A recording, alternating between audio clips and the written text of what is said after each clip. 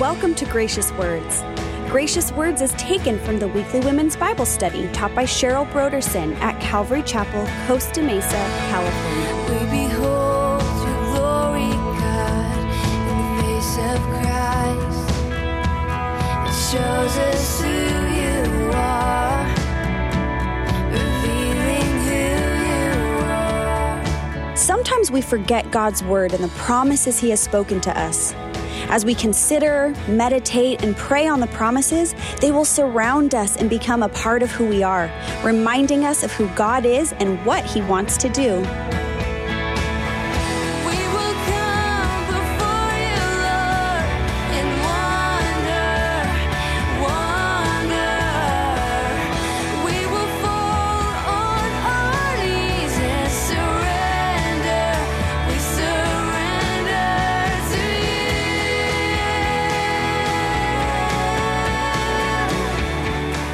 And now here is part 2 of Cheryl's message titled, Preparing the Promises.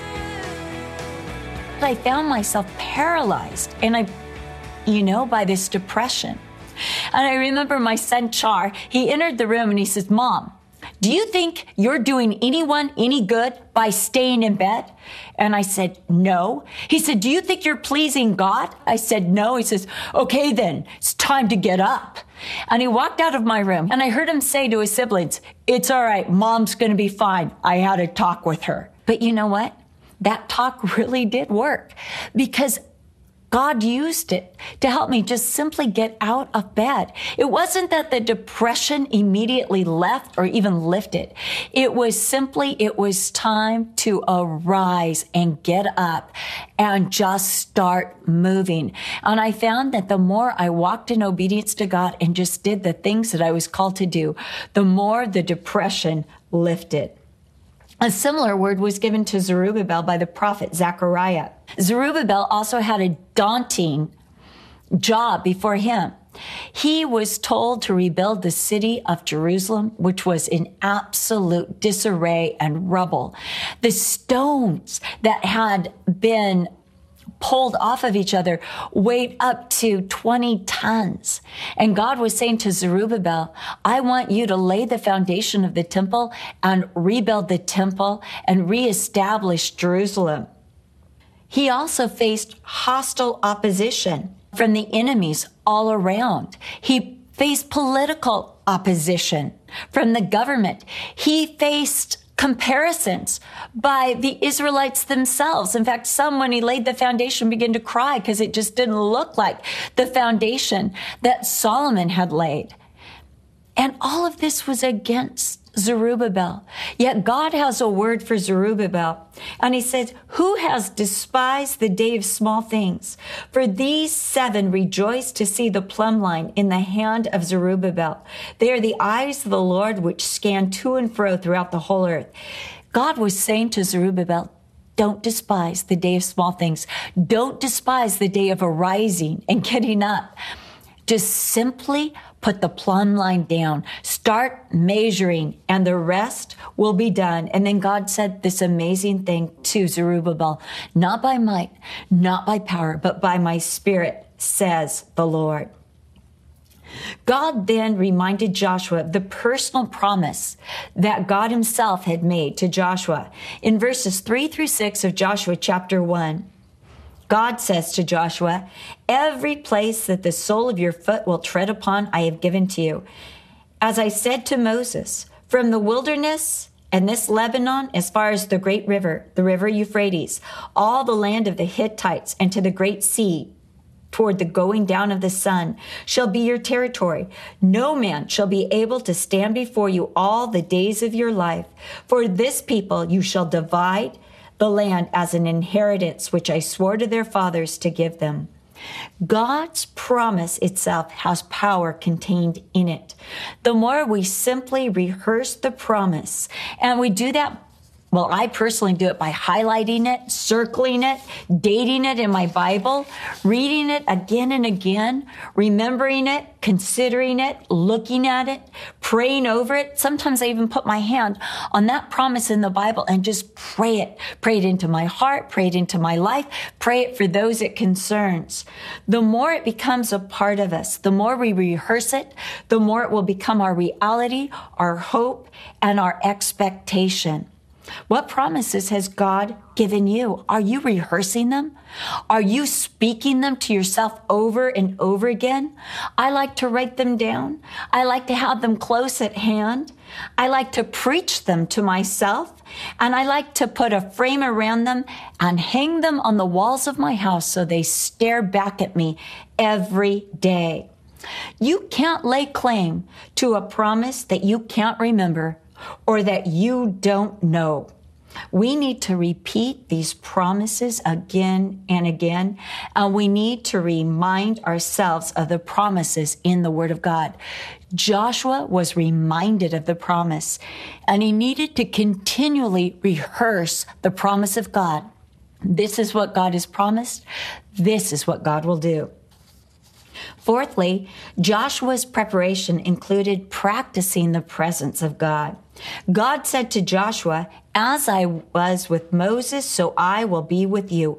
I will not leave you nor forsake you." God never intends for us to try to take or lay claim to the promises by ourselves. He is the one who goes before us, behind us, with us, beside us. So how do we practice his presence? I believe it's by having a continual conversation with God. I love to turn my thoughts into prayers. I find if I just concentrate on my thoughts, they can go south really fast. I can be thinking about mayhem and get depressed and just all sorts of bad things. But if I turn my thoughts into prayers, it's amazing how fast the promises of God come to me. And I am cognizant of God's presence with me. 1 Thessalonians 5:17 says, "Pray without ceasing." Could it be that Paul was saying, turn your thoughts into prayer? Keep praying. Keep a heart of prayer. Keep a mindset of prayer. Fifthly, we need to seek the strength of the Lord and take our courage from God. Verse 6, God says, "Be strong and of good courage." Verse 7, God says, "Be strong and of good courage, that you may observe to do according to all the law which Moses, my servant, commanded you." Verse 9, God says, "Be strong and of good courage." We are to derive our strength from the Lord. Obviously, Joshua didn't feel strong or courageous. God had to speak this to him and into him. Isn't it awesome that when God speaks to us, he doesn't just speak at us, he speaks into us? This is what Hebrews chapter 4 tells us in verse 12, when it says that the word of God is alive, living, powerful, stronger than any two-edged sword, dividing between the bone and the marrow. God's word gets into us. It doesn't just sit on top of us. We can ingest it and it can be part of us. And this is what God is doing. He is speaking strength. He is speaking courage into Joshua. So we, in order to be prepared to take the promises, cannot measure the job before us by our own strength or by our own courage. No, we measure it by the greatness of our God, and we take our strength from the strength of the Lord. Paul, in Ephesians 6:10, told the believers to be strong in the Lord and the power of his might. After that, Paul informed the believers of the unseen host and powers that were in opposition to them. I'm glad Paul didn't tell us about all those powers and principalities first, because we probably would have been, oh no, what are we going to do? But he first told us, be strong in the Lord. Take your strength from God Almighty. That's how you stand against the forces of evil. And when you stand in the strength of the Lord, these forces of evil cower. So Paul, again, be strong in the Lord. Elizabeth Elliot famously said, "Courage is not the absence of fear, but the willingness to do the very thing we fear." The phrase, be strong and courageous, can also mean take courage in the Lord. In other words, find your courage in the Lord. God was saying to Joshua, lean into me for all the strength and all the courage you're going to need for this undertaking, for this calling that I've called you to do. God does not expect you to use your limited strength, energy, or wisdom to possess the promises. To be prepared to enter into the promises of God, you need to learn how to lean into, take from the strength and courage of the Lord. The endeavor before you is going to require greater strength than you have ever felt. It is going to require greater strength than you have ever known. But the good news is the great I am that I am your strength. I am your power. I am your courage. I am your victory, goes before us and with us and has storehouses of strength and courage to empower us. 6, we need to meditate on God's word. Joshua 1:8, this is God's word to Joshua. This book of the law shall not depart from your mouth, but you shall meditate in it day and night, that you may observe to do according to all that is written in it. For then you will make your way prosperous, and then you will have good success. Meditation is more than reading. Evelyn Wood's speed reading course won't work for the Bible. The Bible is a spiritual book, and it requires spiritual concentration, spiritual consideration, and spiritual meditation. The word meditation here means to mutter to yourself. It's actually an agricultural term. It actually literally means to chew the cud. A cow grasps the blade of grass. He chews, he swallows. The blade of grass goes into his stomach, which is 2 chambers. It's mixed with digestional juices, and it is digested. And then it returns to the cow's mouth. I hope you're not grossed out by this. To be chewed again to get the full flavor and the full nutrition and to become fully digested. So the word of God goes into us, but we're to recall it to our memory, bring it back to mind and think it over and over again, that we might get the full nutritional value from the word of God, get the full flavor of what God is saying to us. We are to meditate on it. The more we fill our heart and mind with God's word, the more it will come out of our lips. In Matthew 12:34 and Luke 6:45, Jesus said, out of the abundance of the heart, the mouth speaks. Do you realize what that means? That means that if we fill our heart with the word of God, it's just going to flow out of our mouths. It's not that we're going to say, oh, I need to say a scripture right now. I need to say a scripture. It's just going to come out of us. So we need to meditate on God's word. 7, we need to receive the encouragement others desire to give to us. In verses 13 through 18 of Joshua chapter 1, the tribes of Gad, Reuben, and half the tribe of Manasseh come to Joshua.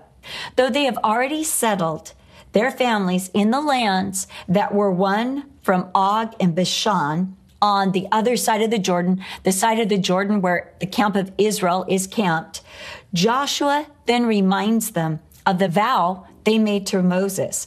In fact, Joshua is reminding of the promise that they promised. They promised to fulfill their vow to Moses that they would indeed go over the Jordan with Israel to fight for the lands of the other tribes, that the other tribes of Israel might possess their promises.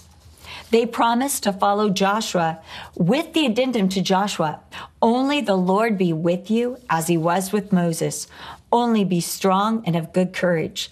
These 2.5 tribes who settled in unspecified territory prayed for Joshua, encouraged Joshua, and even challenged Joshua to be the leader God had called him to be, even as Moses was a leader sent from God.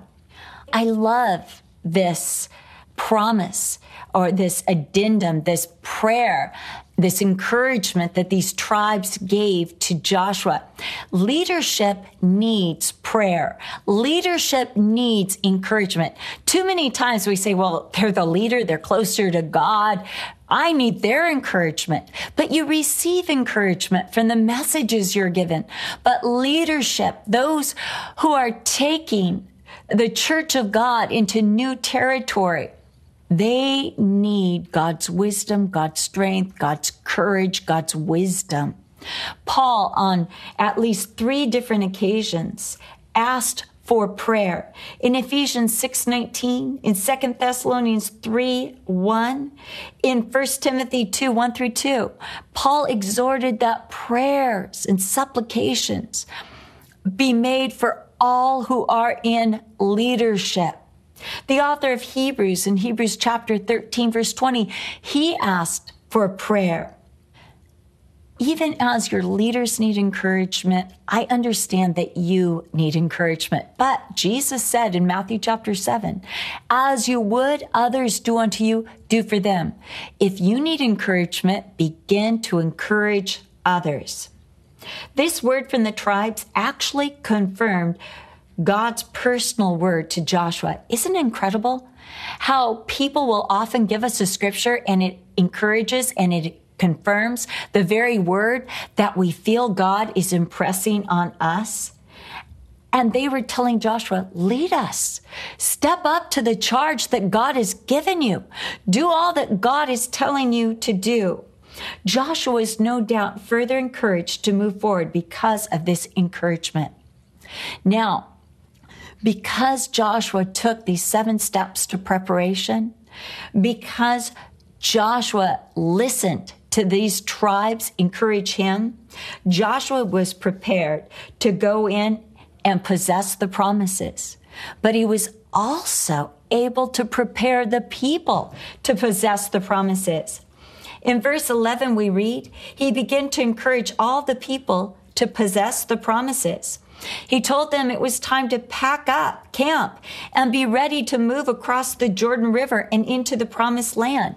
In other words, the 40-year wait was over. When you prepare yourselves to receive the promises of God, the natural outflow is that you will prepare others. Again, that word of God will just flow out of you. You'll be an inspiration and you'll be an example. When you take the promises of God and you begin to stand in them, other people begin to seek the promises of God. You become an example of how to receive, stand, and move forward in them.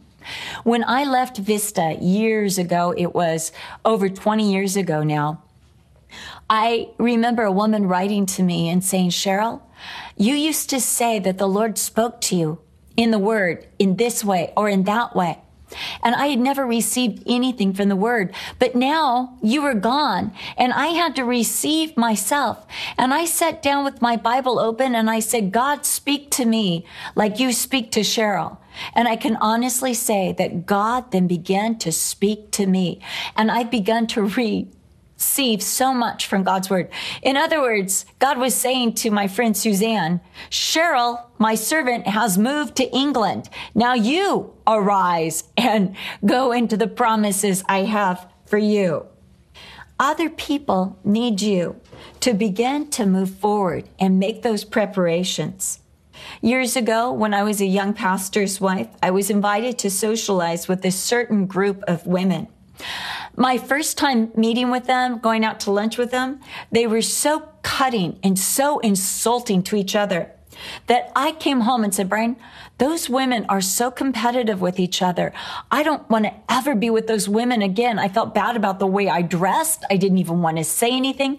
And for those of you who know me, for me to be quiet, that's a big one. But that's how intimidated I was.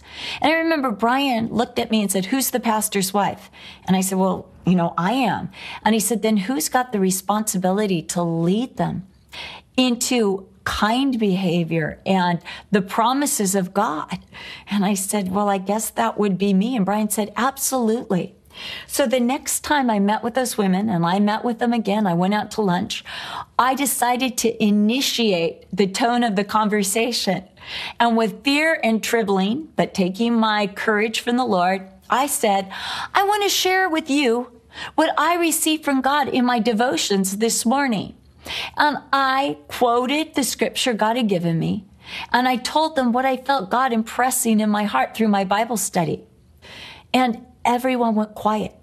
I was sure that was the last time I'd ever be invited to be with that group of women. I was sure they never wanted to hear from me again, and I thought I was pretty much hated by that group. But a strange thing happened. I was invited to lunch again.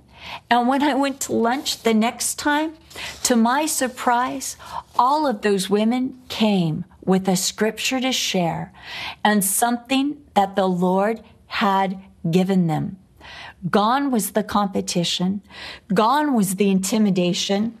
Gone was the meanness and the cutting remarks. And in its place was a tremendous spirit of grace and of love and of courage and of power and of kindness. It was amazing. Those weekly lunches became the delight of my life. And oh, what an incredible encouragement they were. But I realized that those women were looking to me to lead. Perhaps your neighborhood is looking to you to lead them in the promises of God. Perhaps your family, your children are looking to you to lead them in the promises of God. Perhaps those in your group are looking to you to lead them in the promises of God. What is keeping you back? It's time to prepare yourself. Paul, the apostle, was able to say to the Corinthians in Corinthians 4:16, "Therefore I urge you, imitate me." Again, in 1 Corinthians 11:1, Paul said, "Imitate me, just as I imitate Christ." Paul took the initiative. He said to the people, "Begin to prepare yourself. Watch how I prepare, and you prepare yourself." In Philippians chapter 4, verse 9, Paul said, "The things that you learned and received and heard and saw in me, these do, and the God of peace will be with you." Then in Philippians 3:17, he said, "Join in following my example." Paul could point to his own life. That requires living in the light, walking in plain sight, and being authentic, and preparing yourself in the preparations of the promises of God. Joshua had to do this. He had to prepare himself before he could prepare others to receive the promises of God. I don't know about you, but I know that I learn best by watching how someone else does it. You can tell me what buttons of the computer to push, but until you show me 50 billion times, I'm not going to catch on to it. I have to watch it. I have to see it done. The children of Israel must have been so excited to enter the promised land. They had been waiting for 40 years. They had watched their parents fail and fall to disease and death in the wilderness. And now here they were again at the very entrance to all the promises of God. And it was time to be prepared. And they were looking to Joshua. And Joshua prepared himself in the promises of God by forgetting the past, arising, and simply getting going, if that makes sense, rehearsing the promise, practicing God's presence, seeking God's strength and courage for the work, meditating on God's word, and receiving the confirmation and encouragement from others. Let's begin to prepare our hearts and lives to enter into and take possession of God's exceedingly great and precious promises. Because until you do, you cannot prepare anyone else for the promises of God. Preparation is important. When you prepare yourself to receive the promises of God, the natural outflow is that you will prepare others. The Word of God will just flow out of you and be an inspiration and an encouragement. As you take the promises of God and stand in them, people will notice and begin to seek the promises of God too. God's Word will transform you, and by your example, it will transform others. We hope you have been blessed by today's Bible study. For more information about the Gracious Words radio program and the teaching ministry of Cheryl Brodersen, please visit our website at graciouswords.com. Coming up next time on the Gracious Words program, we'll look at the faith of Rahab as we continue our Possessing the Promises series in the book of Joshua with Cheryl Brodersen. We do hope you make plans to join us. Again, for more information, please visit our website at graciouswords.com. We will come before you, Lord, in wonder. We will fall on our knees and surrender. We surrender to you. This program is sponsored by Calvary Chapel, Costa Mesa, California.